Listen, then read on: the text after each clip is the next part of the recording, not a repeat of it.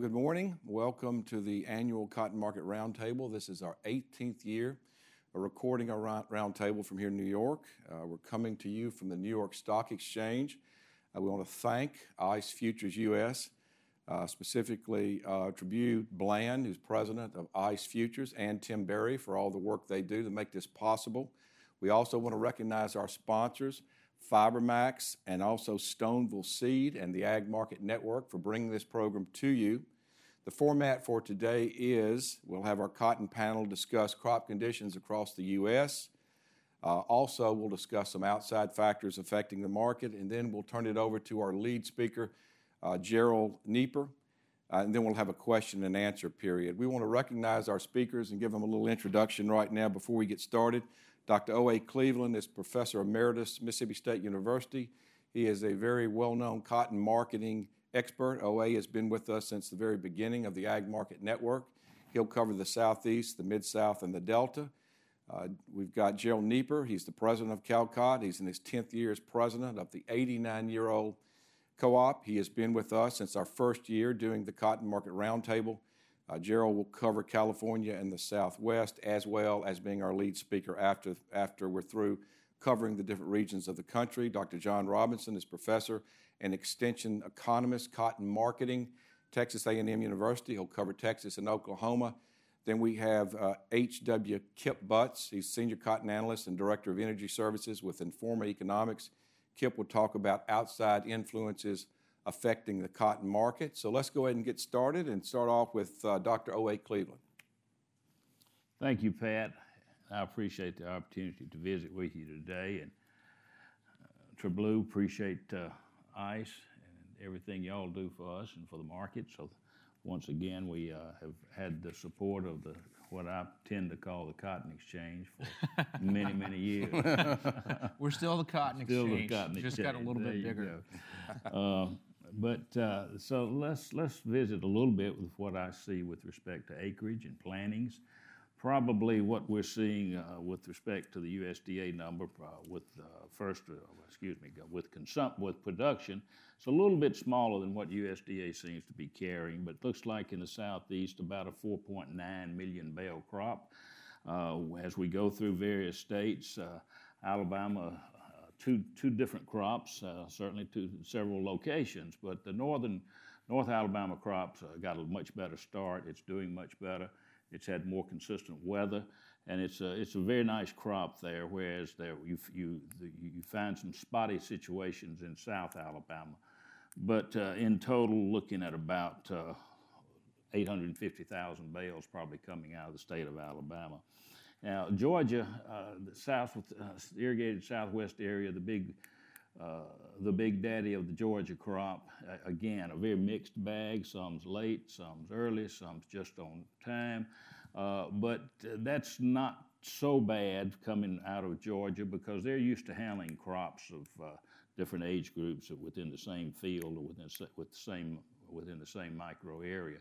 So that crop is progressing, and when most likely will turn out to be a very good crop, but it needs some help as it gets pushed along. The North Carolina and the Carolina crops have been a little bit delayed due to drought, due to moisture situations, but those crops have come on here literally in the past 5 or 6 days because they did get some decent weather. They had several good rains that came on, but those crops are going to have to continue to get very timely rains to mature to the point that we'd like to see them go and to be able to push the crop out of the Southeast up to about 4.8 million bales. Moving into the Delta, first, Mississippi, the state with the largest acreage, is probably off to the best start, certainly in my history, and since I've looked at cotton.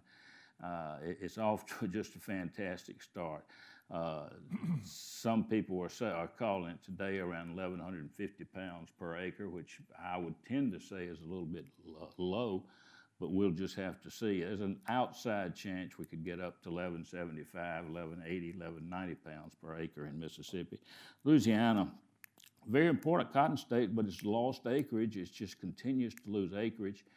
It's a good crop, but the acreage factor is impacting them down to about only 170,000 acres this year.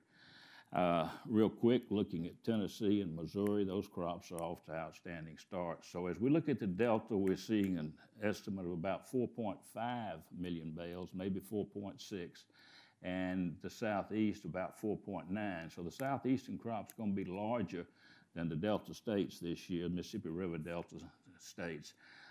So just looking at that, that's where we see, but with the crop, overall rated a very good crop, but not a barn burster, as some crops we've had, Pat. Thank you. All right, John? Well, in the southwestern region, we began the year, as everybody does, under the influences of markets and weather. And so the market influence, we saw a steady upward march of December ICE futures relative to grains that favored an expansion of cotton plantings, and we've seen that year over year. And that incentive to plant more cotton was reinforced by the spread of dry soil conditions early on. So if you go back and look around Christmas time, all of Kansas, all of Oklahoma, and all of northern Texas was rated abnormally dry to moderate drought on the drought monitor map, with a sprinkling of severe drought in southwestern Oklahoma and the corresponding parts of Texas. And that situation just simply spread and worsened, so that by April we had drought conditions covering the majority of Texas, including all of South Texas. And we saw parts of the drought areas intensifying to extreme and exceptional ratings in the Texas Panhandle, from there upwards to southwestern Kansas. And so as many of the areas with the latest planting date, that would be in northwestern Texas, as they were passing their crop insurance planting deadlines, just to make it confusing, we then started to get rain events coming in, widely scattered rain events from late April through mid-June. And so it was frustrating, because many of the farmers, particularly in the southern high plains, would see these rains come and be forecasted and then either fade away or kind of drift eastward. And other things happened. We had the remnants of Tropical Storm Bud that added some of the scattered rains into that mix in far west Texas and in the high plains. While that was happening in June, we had a tropical wave come in on the Gulf Coast and brought excess rain and even flooding into South Texas. And so it's a somewhat confusing patchwork of rainfall and soil moisture as the result of that. If you look at like a 90-day observed precipitation map, you'll see that the areas that have caught the absolute least of this would be the southern high plains and some of the central areas. There's been better accumulations along the eastern caprock and western portions of the rolling plains. And then the further north and east you go, but particularly the further north you go, Oklahoma and Kansas have caught the highest amount of these accumulations of the rains that have happened during the April, May, and June period. And so these rains didn't come in time to save the unemerged dryland stands in places like the Rio Grande Valley and in the southern high plains, particularly the southern portion of the southern high plains, Lamesa and surrounding areas, Dawson and Lynn County. There's been widespread abandonment of acres that never came up because they missed the rains and it was just so dry. And there were some areas like that in southwest Oklahoma too. These rains also came too late to avoid lower than average yields in most of the coastal bend, although it's, on the other hand, there's like 70,000 acres reportedly of replanted acreage in the coastal bend that actually will benefit from the June rains. And then the further you go up the coast and in central Texas, the upper coast region, the lower Blacklands, a number of the little sprinklings of northeastern and east central production, they all benefited a lot from that June moisture and may have average to above average yield potential as a result. And then when you get out west, and we're in the situation now where the remaining blooming cotton, we're talking mainly the rolling plains and the high plains, we've had recent extreme high temperatures, and the blooming cotton is indicative of the peak water demand. So the remaining yield potential and remaining abandonment of standing cotton is all going to be influenced in the next week or two, depending on how much rain they get during this period. So how to characterize all that in terms of production forecast, I simply have taken the average abandonment from dry years. Out of the last 10, there's been 5 years excluding 2011, so I'm talking about 8, 9, 12, 13, and 14. If you average abandonment for Texas over those years, you come up with 36%, which I think is reasonable, although it may increase a little bit depending on what happens with the weather. If you apply the straight average yields from those same years, you come up with something like 6.4 million bales of production. I could come up with a slightly lower alternative using some trend yields. So 6.2 to 6.4 million bales of Texas production is what I'm expecting, call it 6.3. And then Kansas and Oklahoma, right at the moment, I'm looking at about 930,000 bales from those states combined. That's it, Pat. Okay, Gerald. Thank you, Pat. I guess the thing that characterizes both Arizona and California this year is acreage didn't live up to the March Planning Intention Survey. California especially, at the end of March, USDA estimated 312,000 acres in California. That was 230,000 acres of Pima and 82,000 acres of upland. Unfortunately, the state water allocation in the Central Valley Project, they didn't come out with high enough allocations early enough for growers to go ahead and get the crop in. So we ended up with, instead of 312,000 acres, around 260,000 acres. It's 210,000 acres of Pima and 50,000 acres of upland in California. Which is really quite small. I mean, you consider that there's about 4,000 acres north of the San Joaquin Valley, and there's around 10,000 acres in the Southern California desert region. So, you're looking at 36,000 acres of upland cotton in the San Joaquin Valley, which is quite astounding when you look at the history of the San Joaquin Valley. But the Pima crop, 210,000 acres, even though the water isn't so good this year, or in terms of enough allocation early enough, the weather has been fantastic. Growers are very, very enthused about the crop this year from a yield potential. Bug pressure has been very, very low. An occasional liga sighting, but other than that, it's been very good year. Expecting production in California of around 675,000 acres, or 675,000 bales of Pima, and around 177,000 bales of upland. We go into Arizona. The acreage didn't live up there either, although I think at the last minute, guys started putting some more alfalfa back in, planted a little bit more grains. We may see a slight uptick in these numbers, as even in the month of June, some of these growers were coming in behind their winter wheat and putting some cotton in. They can't do that. They couldn't do that very late into the month of June, but they were doing that. The crop got off to a pretty darn good start. Guys were pretty happy. It's a little patchy in places.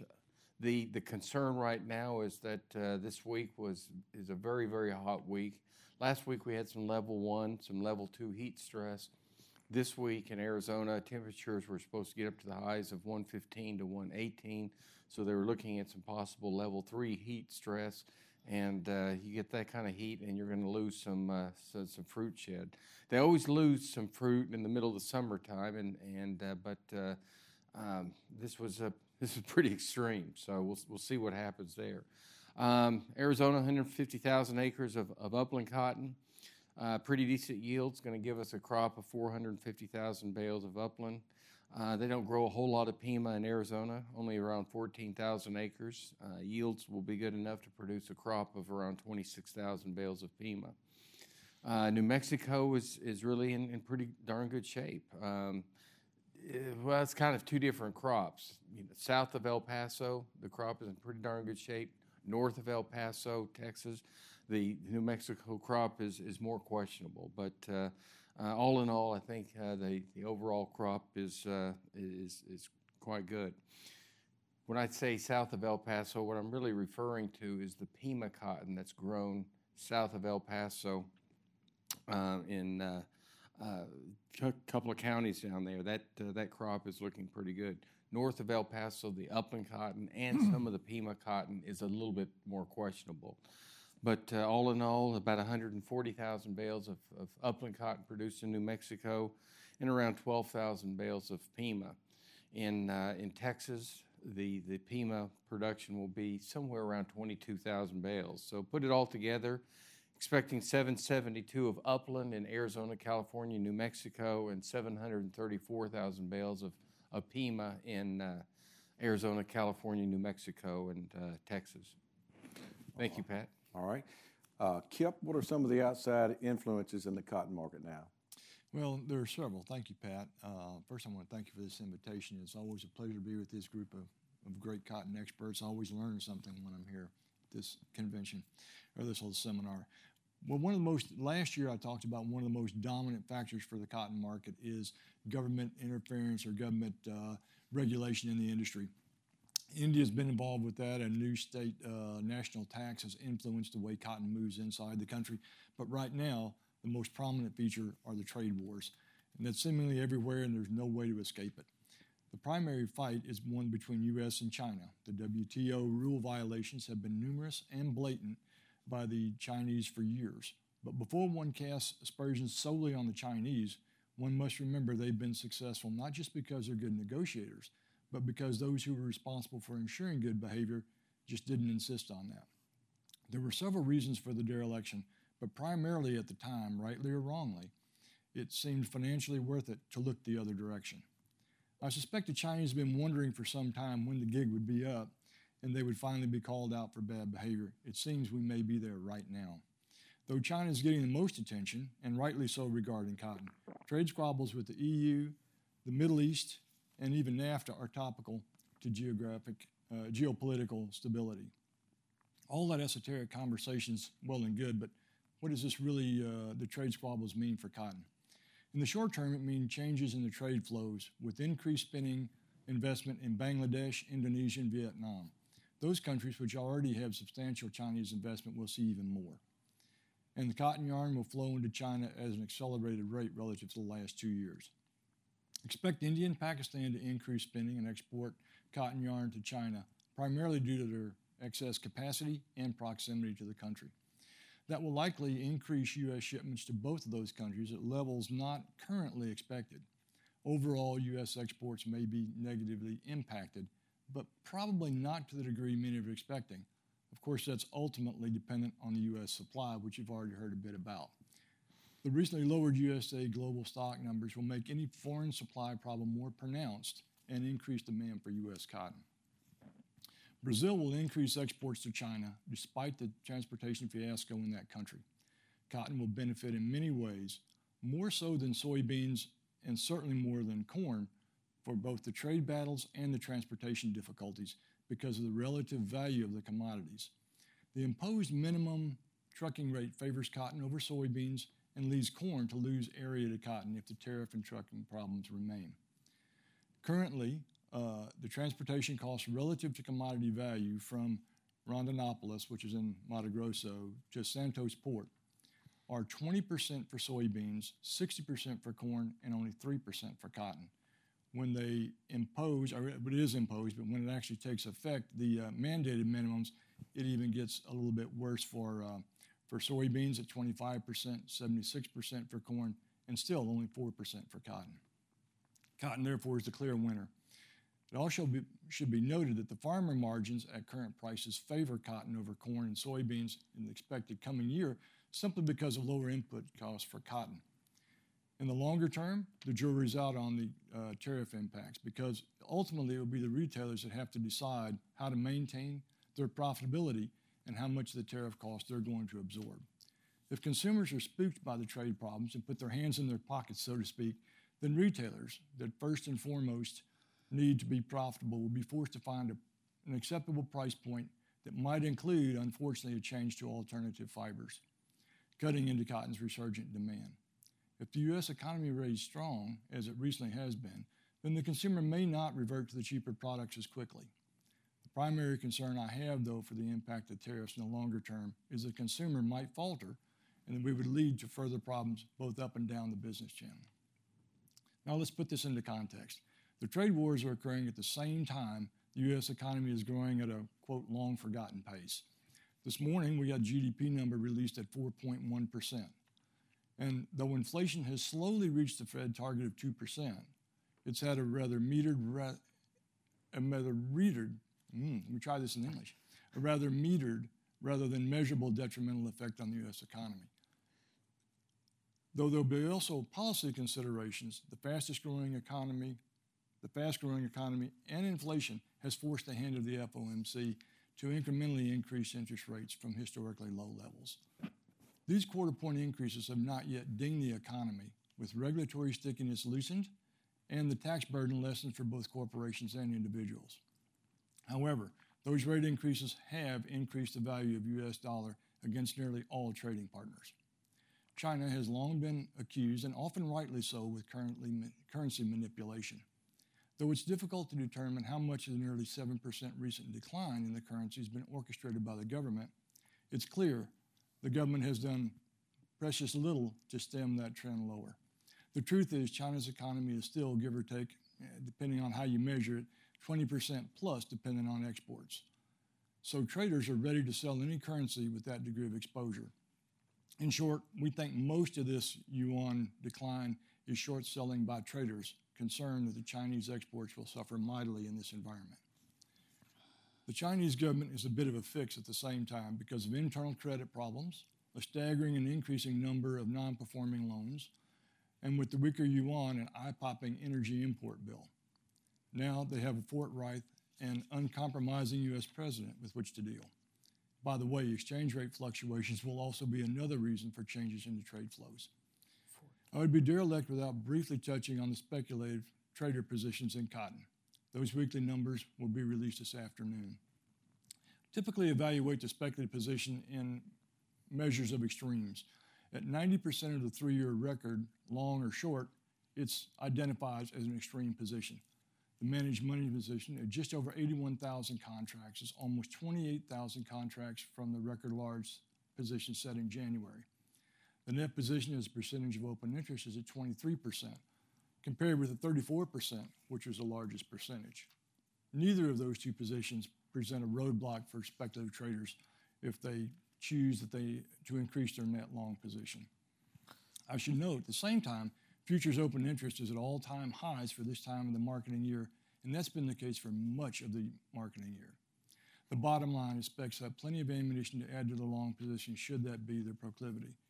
Another market metric that's outside the traditional supply and demand is the potential impact on prices of the CFTC cotton on-call position. That position has been outsized to the short side for the entire marketing year and now well into the next marketing year as well. Some are not entirely familiar with that report, so I'm going to briefly explain its contents and how to think about it. There are two parts of this report. These are on-call sales and on-call purchases. This is where the basis is fixed, but not the price. What happens with this, think about it from a merchandising hedging perspective. A merchandiser would sell cotton typically to a textile mill with the basis only without the price fixed. When the mill decides to fix the price, the merchandiser then has to buy a future to complete that hedge. The opposite is true for the on-call purchases.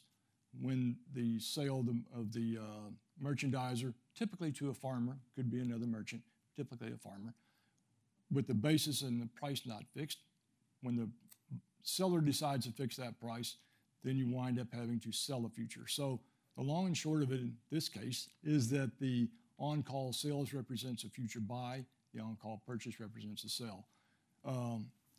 Over the course of the marketing year, the sales side or the buy side of the market has vastly outnumbered the sell side. The bottom line on this is, with everything else unchanged, there's more buying power in this market than selling, at least from the perspective of the on-call position. Another outside factor, as I mentioned earlier, is the Brazilian truck strike, which gripped the country for much of the year. Though it's, quote, settled as far as the courts are concerned, it's still not business as usual. I'm not going to go into a lot of detail about that because, quite frankly, it's ongoing with lots of complexities, and these are things I'm still learning. But I don't want to detract at this point from what Gerald needs to say. Perhaps we can extend the conversation during the panel discussion. The bottom line is that the minimum trucking prices dictated by the new laws favor cotton. It's important we recognize we will probably see an increase in Brazilian cotton area as a result of that. If the tariffs continue for an extended period, which now apparently appears likely, cotton ginning capacity, the limiting factor now for Brazilian exports, will expand, as will cotton area. Pat, I'm sure I missed a few things. I don't want to take any more time from Gerald, so I will thank you for organizing this event and ICE Futures US for hosting us, and our sponsors, FiberMac and Stoneville Seed, who made all this happen. Thank you, Pat. All right, thank you. Gerald, thanks for leading us today in our market discussion. Well, I appreciate it, Pat. I can't believe it's been 18 years since we started this endeavor, and I think it's been very successful. And again, I'd like to join my fellow panelists in thanking ICE Futures and our sponsors, FiberMax and Stoneville.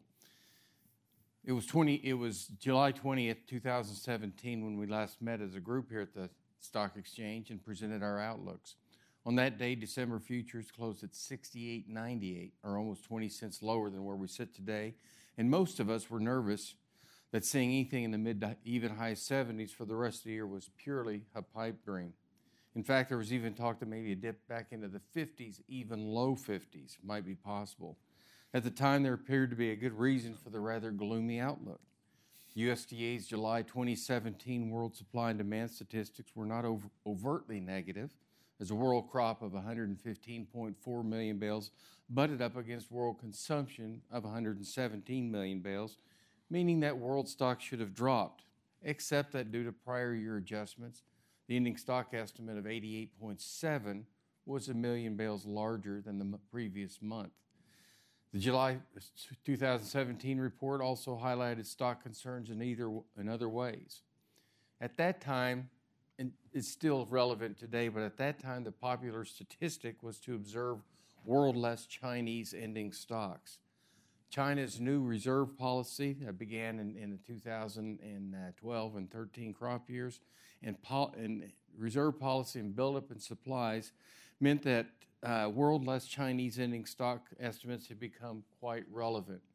From 2011 to 2016, world-less Chinese ending stocks averaged 41.8 million bales. At the end of the 2016-17 crop, USDA estimated that those stocks would be 41.9 million. For 2017-18, they were expected to grow to 49.4 million, or an increase of 18%. That's a very sizable increase. Of the 7.5 million bale increase in world-less Chinese stocks, the U.S. was estimated to contribute 2.1 million of those 7.5 million bales. A year ago, USDA estimated production of 19 million bales, or the largest since the 2007 crop year. Total offtake was estimated at 16.9, 3.4 million for domestic and 13.5 million in exports, resulting in an ending stock number of 5.3 million bales, or 65% lower, or 65% higher than the average of the previous 8 crop years, when U.S. ending stocks averaged about 3.2 million bales and had not once gone over 4 million. Just for a moment, let's step all the way back to July of 2016. In that month, USDA estimated exports for 2016-17 at 11.5. As it turned out, the final number was 14.9 million bales. So, you fast forward a year later to July of 2017, U.S. exports were estimated at 13.5 million bales, or 1.4 million bales less than 2016, although new crop export sales commitments were almost twice as large. New crop sales commitments for 2017-18 were 5.3 million bales, the largest since the 2011 crop year. Because USDA was projecting stocks to grow in the U.S. and in all foreign countries outside of China, and there was no indicative carry between December and March, those holders of physical cotton embarked on a rather aggressive campaign to move U.S. inventory. Last year, on July 20th, December had closed at a 106-point premium to March. Helping sales of U.S. inventory and really other inventories around the world has been a strong world economy. In calendar year 2015, real global GDP growth was estimated at 2.8% by the World Bank. 2016, it faltered a little bit to 2.4, but for 17 and 18, it's estimated at 3.1. Growth has been especially strong in an emerging market and developing economies, rising from 3.7% in 2016 to 4.5% to 4.7% in 2018 to 2020. Cotton consumption is highly correlated with world GDP growth, which helps explain why on an almost monthly basis, USDA lifted world consumption estimates over the past 12 months. Since July of 2017, USDA lifted its world consumption estimate from 117 to 122 million bales, an increase of a little over 4%. No doubt this contributed to surging U.S. export sales and shipments. USDA's latest estimate for 2017 of 16.2 million bales is plausible and maybe even a little low, but shipments have dropped off the last 2 weeks, but should continue strong as we move into the new marketing year of 2018.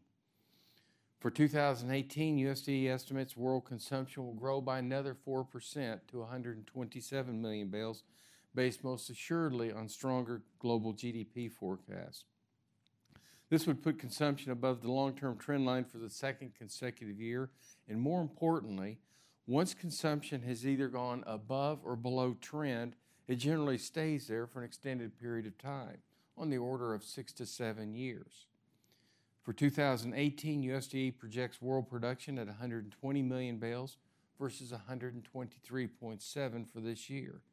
A large portion of that decline will come from the U.S., which is currently estimated at 18.5 million, which is down 2.4 million bales from 2017.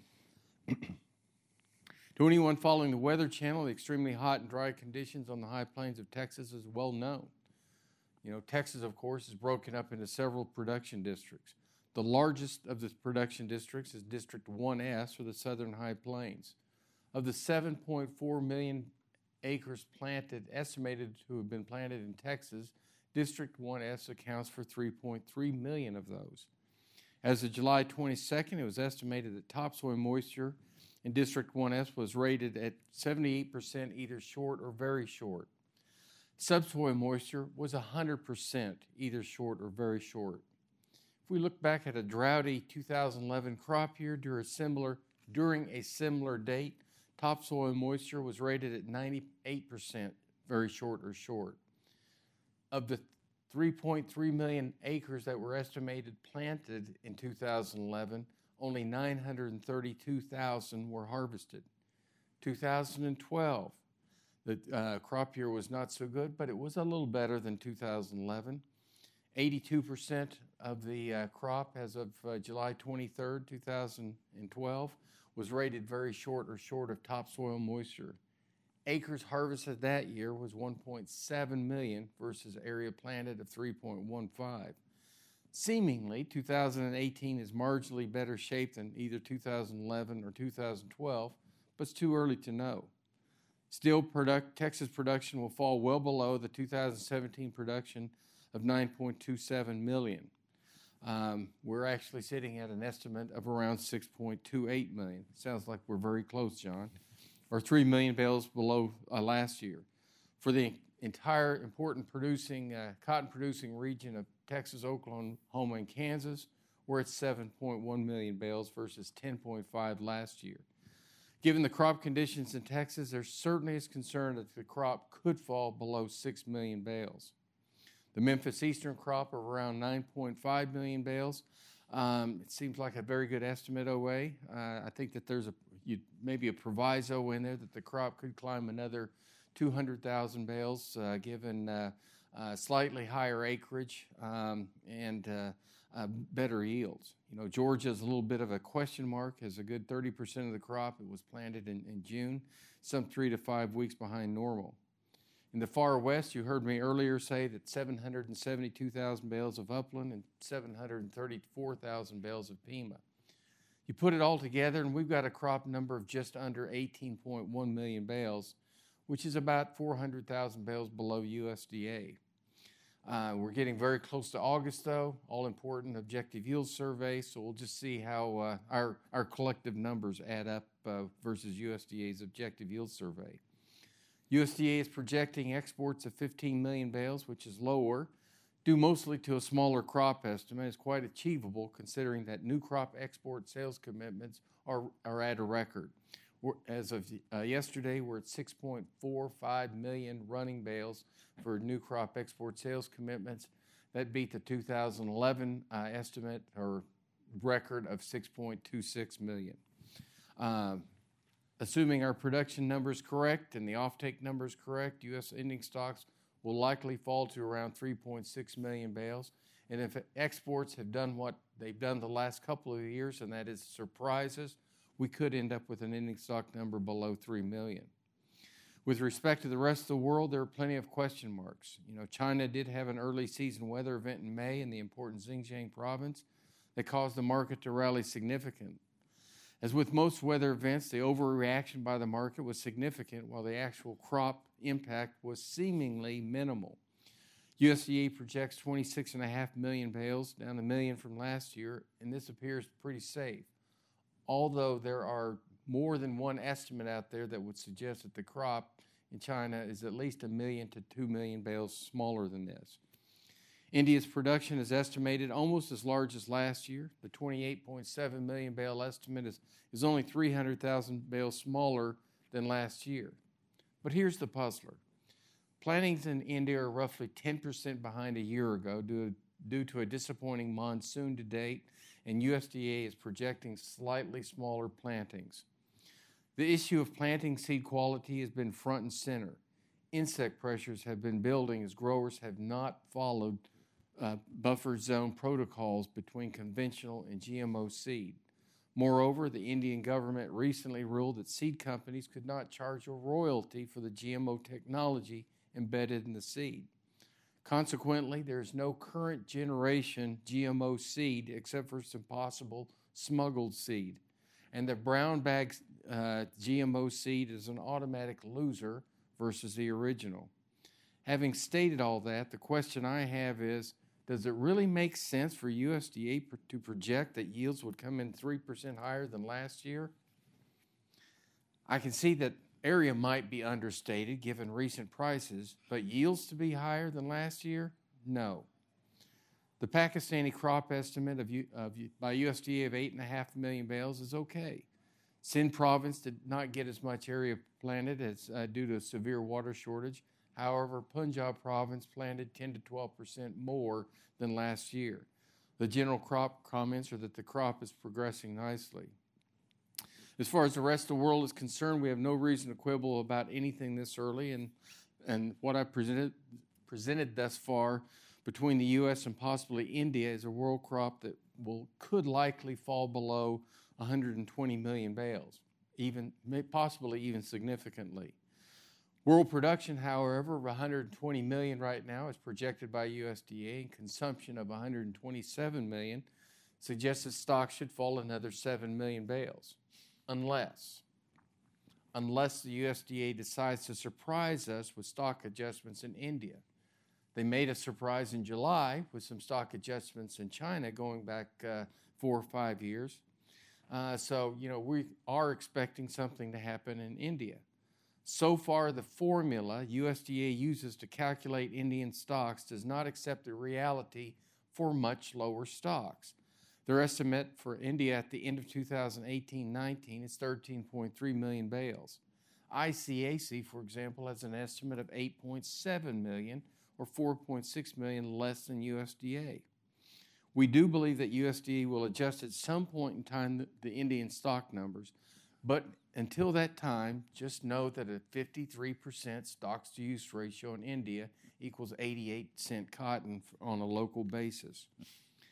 As I was preparing this discussion, I had thought of several items to bring up, but I thought for time's sake we could discuss more freely amongst ourselves the various influences. For instance, because there was a general feeling a year ago that prices had no incentive to move higher, a vast number of bales were sold, were put on call as mills fully expected them to fix at a lower price. That did not happen, and mills kicked the can down the road, a bit too far for most of them. Another item is the influence of more expensive polyester prices. Again, another reason we're a little bit negative last year is polyester prices in China were 50 cents a pound or close to 50 cents a pound. Today, they're 10 to 12 to 14 cents higher than that. Of course, the biggest elephant in the room is the potential impact of Chinese tariffs on U.S. agricultural goods, cotton being one that interests us the most. China is expected to have a production consumption deficit of 16 million bales this year, and reserve stocks are down to around 16 million. By the end of the auction series this year, they could be down below 13 million bales. They're going to need cotton. In closing, I believe the biggest takeaway for 2018 is the continued growth in world consumption versus a questionable production outlook, especially in the United States. The uncertainty provided by the tariff tit-for-tat between the U.S. and China puts somewhat a damper on pricing, but that can change quickly depending on the flexibility of the two sides. Pat, thank you for your time today, and look forward to any questions. Well, thanks, Gerald. Let's just sort of open it up for anyone discussing market outlook. Away? Well, thank you, Pat. I was hoping somebody'd call on me. Markets. Let me think about markets a minute. USDA has not done a good job predicting exports for a large number of years. They're always behind a month or 2 or 3 or 4 or 6 months behind. Gerald went through that.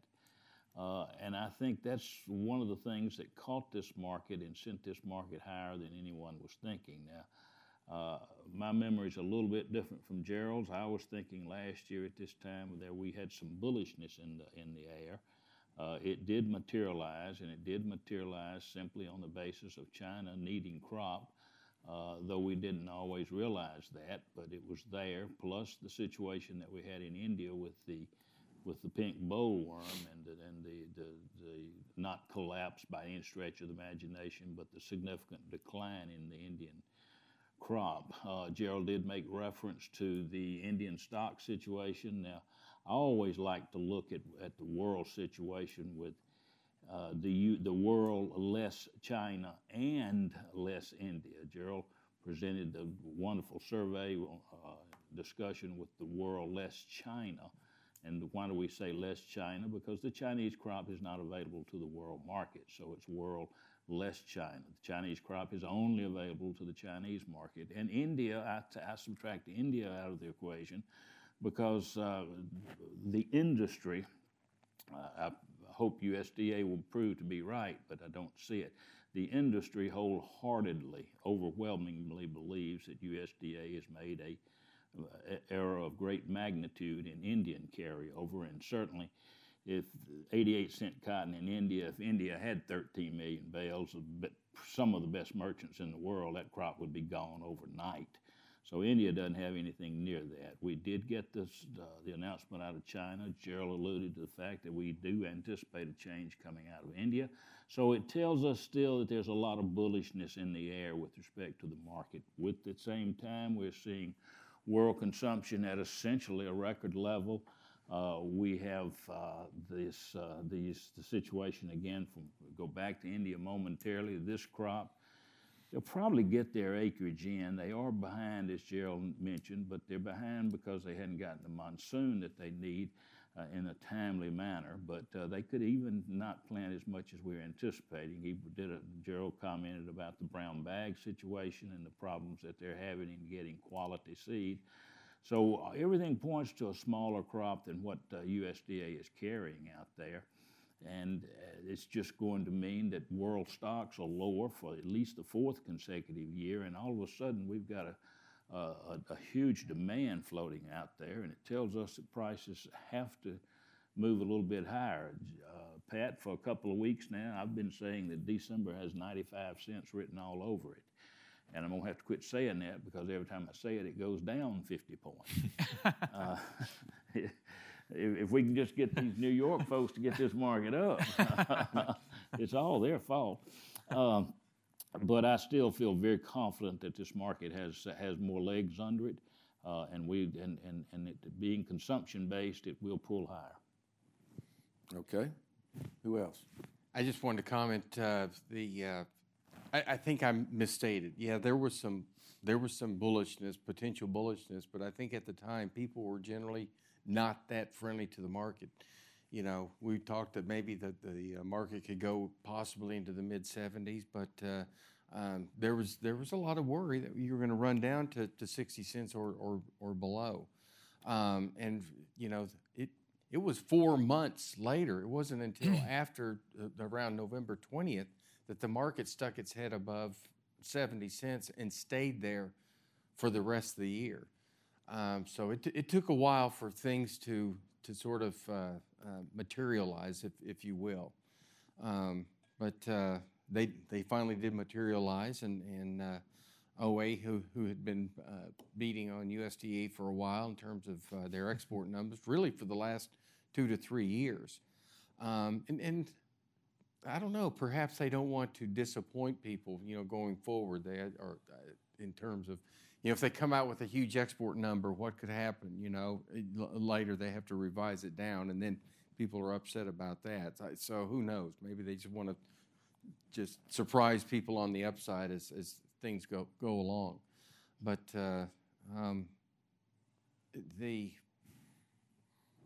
I'm not sure where I was going with that, other than to sort of pick on OA a little bit.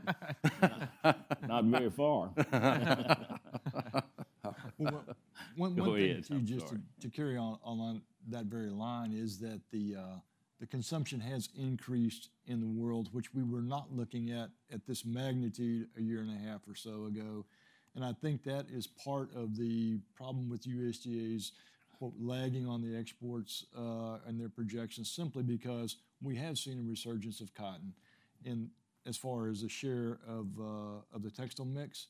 So I think that's kind of what happened. We saw a shift into demand for cotton that we hadn't seen in several years, at least to that magnitude. It didn't happen overnight, but I do think it was happening, and we were sort of looking at the status quo. And quite frankly, I know I and some others, we missed that magnitude of increase. We knew it was stabilizing and increasing, but it was just came on much better. So, yes, some folks were ahead of it, but I think an awful lot of folks were looking at a bit larger crop at that time, and the expectation that consumption wasn't going to go to the level that it finally was realized. I was one of those looking for cheaper prices at that time. You know, I'll remind everybody, when we had a meeting at the Gin Show, Mid-South Gin Show, Joe Nicosia joined us, and he really commented on a change they were feeling as far as demand goes. I don't know if we remember that statement, but and that's sort of supporting what you say, that there really seems to be a change in demand. It's picked up for cotton. I guess the 2,000-pound elephant in the room is tariffs. So I guess none of us really know when that's going to be lifted. But OA, I think you've written recently that talking about how tariffs longer term could be bullish. Why don't you talk about that? Well, I think tariffs are long-term bullish because of the supply of cotton in the world is extremely short. Now, China may step up and say, well, we're not going to take any U.S. cotton. And Gerald indicated they have a 16 million bale shortfall with respect to their consumption. So where are they going to get 16 million bales? Well, to mix with the cotton they have to come to either Brazil, Australia, or the United States. Yes, there's a little West Africa, and there's a little here, a little there of good quality cotton, but they're going to have to come to those locations to get anything and to get the quality they need to mix with their products. So if they say, well, all right, we're not going to buy from the United States, we're going to buy from Brazil. Well, Brazil's out of cotton. So Brazil wants to sell China. They got to come to the U.S., buy cotton to replace the cotton that they have committed to their own mills. Some other country, Australia, tends to be out of cotton. So if they sell more of their cotton, they've got to come to somebody has to come to the U.S. to buy cotton. So, you know, you can look at cotton as being somewhat bulletproof with respect to the tariff. And over time, what the tariff will do is it raises the price of apparel. The tariff coming into the United States, as that price is raised, it squeezes polyester more and more, because not most, but let's say 50%, 60% of what we're getting from China is in the way of apparel is polyester, or maybe 75% is polyester. So as they put the squeeze on those trash fibers, and it makes cotton more competitive. And at the same time, China has an extremely strong, knock on wood, give it to them. They have realized that the pollution problem caused by the manufacture of polyester is of great magnitude, and they've caused polyester plants to be closed. They've quit importing the plastic pop bottles to recycle.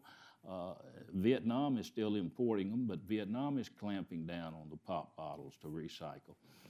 So it makes polyester more expensive relative to cotton, based on the magnitude of polyester that's being used. So it gives cotton it gives cotton an advantage.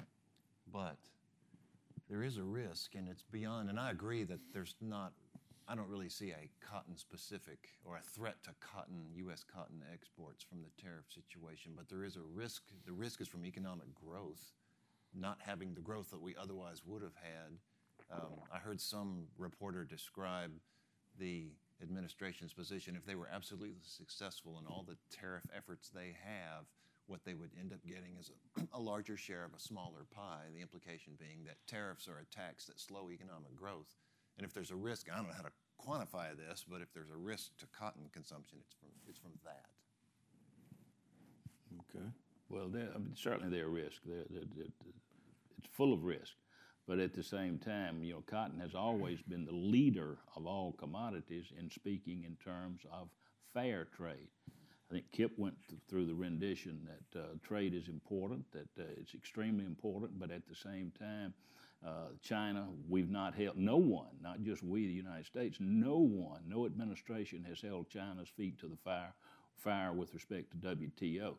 The Chinese opinion writers are saying, we can't believe the Americans over there talking about Russia, Russia this, Russia that, and they're not even paying any attention to what we're doing here, and we're cleaning their plow. No pun intended. Yeah. Or maybe I should have intended it. But they're just cleaning our plow in the market with respect to taking those markets and making polyester more tending of, not it's switching now, but they were making it cheaper, and anything to manufacture. So at the same time, all that's happening. Where I was headed to was that cotton has always said, impose the WTO rules, we'll play the game. Just ask everybody to play by the same rules. And now then, your major professor, Gerald, I can remember when he was talking about fair trade with China as opposed to free trade. Free trade's wonderful, but what economists forget, and I tend to be one when I think of real economic issues.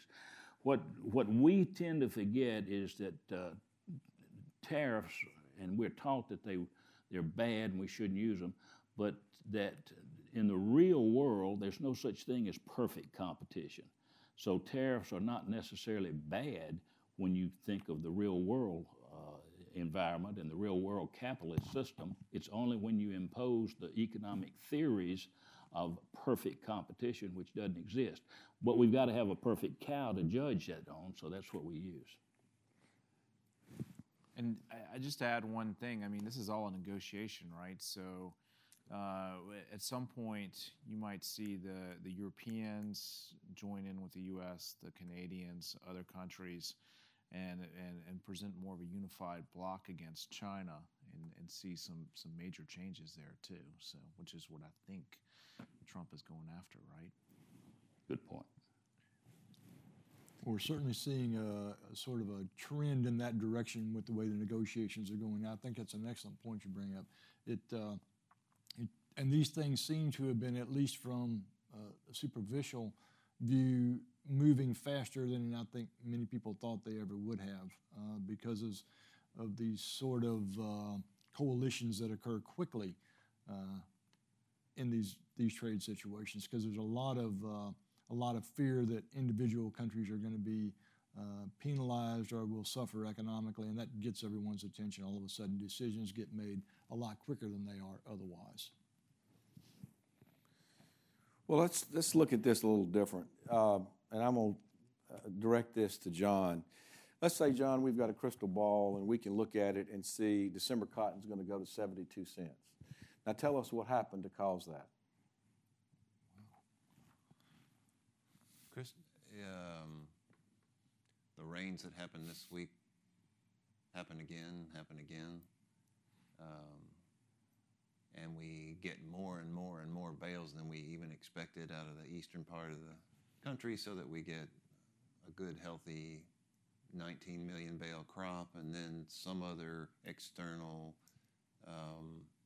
tariff-related, something-related black swan thing causes the speculators to downshift out of their net long position, and a combination of fundamental factors and external stuff just gets us down to a price level that's still a fairly reasonable, explainable price level, unsurprising price level to be at. Okay, we're going to look at that crystal ball, and we see 105. Oh, wait, tell us what got us to 105. What gets us to 105 cents? Yes. Well, as we were talking, I'm very reluctant to use that word dollar. A dollar and a nickel, I like to say 105 cents. That's fine. You say a dollar to a cotton grower, and he tightens up, and he's not going to sell a bale till a pound. He's not going to sell a pound till it gets back down to 25 cents. He's going to lose it all. But what gets us to $1.05? John's rains don't occur in the Southwest, in Texas, Kansas. The fruit is, for the most part, parts of Texas not true, but fruit's set in the Southeast. The fruit's set in the Mid-South. This ought to be waiting until August 1 before I say that, but that's just next week. So we can't put on much more fruit, maybe a tiny bit, unless we would happen to see we get good cotton growing weather up until December and January, which means the entire world weather pattern changes. And I'll just say that's not going to change. So I think it's very possible to see $1.05. We see the mills continue to want to buy on call. They don't want to price anything. Gerald mentioned that export sales, forward export sales, are at a record level, setting us up for some very strong exports. We have some more problems in China. That crop has problems. And also we have a revisitation, which is quite possible, in India this year of the pink bollworm. They never had that problem till last year. They had a massive infestation. They don't have the genetics the GMOs to fight that. What they're planting is not going to fight it. So that it could happen on the basis of foreign production, particularly India, and then the second level would be China, which we know is in trouble. And then the Texas crop goes ahead and just dries up. We hope we don't see that, but certainly Texas crop is still probably, and if you want to pin my ears to the wall on this, you can do it, because I'm a little bit on the loose sand. Texas crop is probably not as good as we even think it is, and we don't think it's that good. Okay. I'd like to chime in here for just a minute. We're all making a similar assumption that the world growth is going to continue as it has now. There's always a fear out here. We have these, and I think, maybe you have a different thought, but I think we're all presuming that the world growth is going to continue the way it has now. At least moderately, if not a bit stronger. That doesn't have to occur. We could be in a scenario where, for whatever reason, the tariffs go south, someone has some sort of a disagreement, and all of a sudden our demand for cotton, and Gerald made a very good point that there is a very good correlation between GDP and fiber usage, primarily cotton. That could change. And that's something I don't think we factor in very often. I'm not saying it's going to happen. It's just you asked the question of what could happen. That's something out there that I think we have to keep in the back of our minds. Okay. I don't believe it's going to, but we need to think about it. All right. Well, let's discuss. We've kind of discussed the extremes. Let's discuss what we really think we could do. And we'll start on this end with John. Give us for December cotton, John, your range of what you think we'll trade low to high. 78 to 98. 78 to 98. Okay. Yeah. Well, I'm going to talk about the assumptions, and that is a range of where we do get the numbers that we're talking about right now. I think we'll be talking about maybe a mid-70s, 75, 76 cents to something over 100 cents, very likely with the demand prospects we have now. One thing I want to bring up while we're talking about this, though, we made a couple of statements about the on-call position and the potential buying on that. I think mills worldwide, as long as the economy is strong and prices, even though prices are going up, if they can fix that yarn price on the other side of that hedge, the higher prices are not that big a deal. The mills don't get in trouble until the backside of that, till their textile prices and the yarn prices don't keep up with cotton prices. That's where we start to have a problem. And that's where we could be if we, with these really outsized on-call positions. So that's part of the reason why I'm talking about potentially a much higher price than at least that John said. All right, Gerald. And to your point, Kip, there doesn't seem to be real strong evidence right now that yarn prices are picking up. So, I mean, that's a little bit of a negative out there. That doesn't mean that they won't, but it certainly they haven't yet. Mentioned 127 million bales above trend line. Well, trend line for 2018 is somewhere around 122 and a half. So you could lose. You could come in at 123 on consumption and still be above trend line. So we could start losing some consumption out there especially if the cotton's just not available. Just because, and if people aren't scrambling for it, you just drop off consumption a little bit. But you've got to like this market. It's just it looks very friendly. Upside, I don't know if we can get over 100 cents, but I think we'll make a run for it at some point this year. I do think we'll probably even try to make a run for at the very worst, maybe 78 cents if some things start going a little sideways out here. So 78 to let's call it 102. 24-cent range for this crop year. Okay, OA. Those are great numbers that John started and Gerald came through with at the end, and Kip in the middle there. It's tough for me to go above $1. It's tough for me to get. I probably had a great or had much belief that we were going to go back down and look at 79 or 80 cents once again, but I think that got shut out of the water about 2.5, 3 weeks ago. So 81, 82 cents on the bottom, probably 82 cents, and then we'll just see how this ride can go. As I said, I've already commented, I think it's got 95 cents written all over it, and get much above that right now, I step into pretty deep water. I would tend to again come back with where we are today. I have not seen the market since we came in the room, but 88 cent December, I still think at 88, 89, 90, 91, we still need to go ahead and price 75% of our crop if we haven't done so. I did that a long time ago at 94 cents when we made that high. But we need to do it with the upper 5% of the price range. We may go higher. If we do, we'll have a pound or two left to sell. Okay. Any final statements? You guys never asked the person who runs the market where he thinks it's going to go. We were saving that for last. I'll say this, and I'm usually wrong about, but it seems to me that there's a lot of demand out there for cotton, and I'm going to be super optimistic here. I'm going to say it's going to be 85 cents to 105 cents. I'm going to go up above good it. deal. There you go. Well, we've heard it here. We We just should have started with you and just left Exactly. it at that. Make everyone happy. Yes, sir. All right. Well, let's wrap it up. And first, let's thank ICE Futures US.